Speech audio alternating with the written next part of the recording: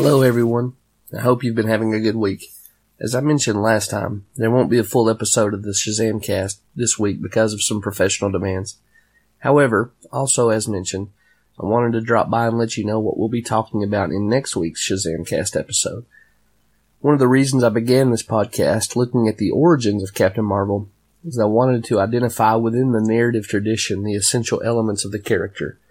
Since we've made a little headway in that aim, I thought this would be a good point to take stock of what we've seen and document what elements and themes have been part of this character's story throughout the early runs. Here's a question for you. There are a number of you, particularly Jeff Farham of the World's Mightiest Mortal blog, which you really must start reading if you aren't already, that are much more familiar with the pre-1970s Captain Marvel and Marvel Family comics. Is the origin story retold during those Fawcett-era stories? If so, I would really appreciate you letting me know title and issue number so I can go check those out. After we're done, and considering how much Black Adam is in the news, I figured it was time to take a look at him.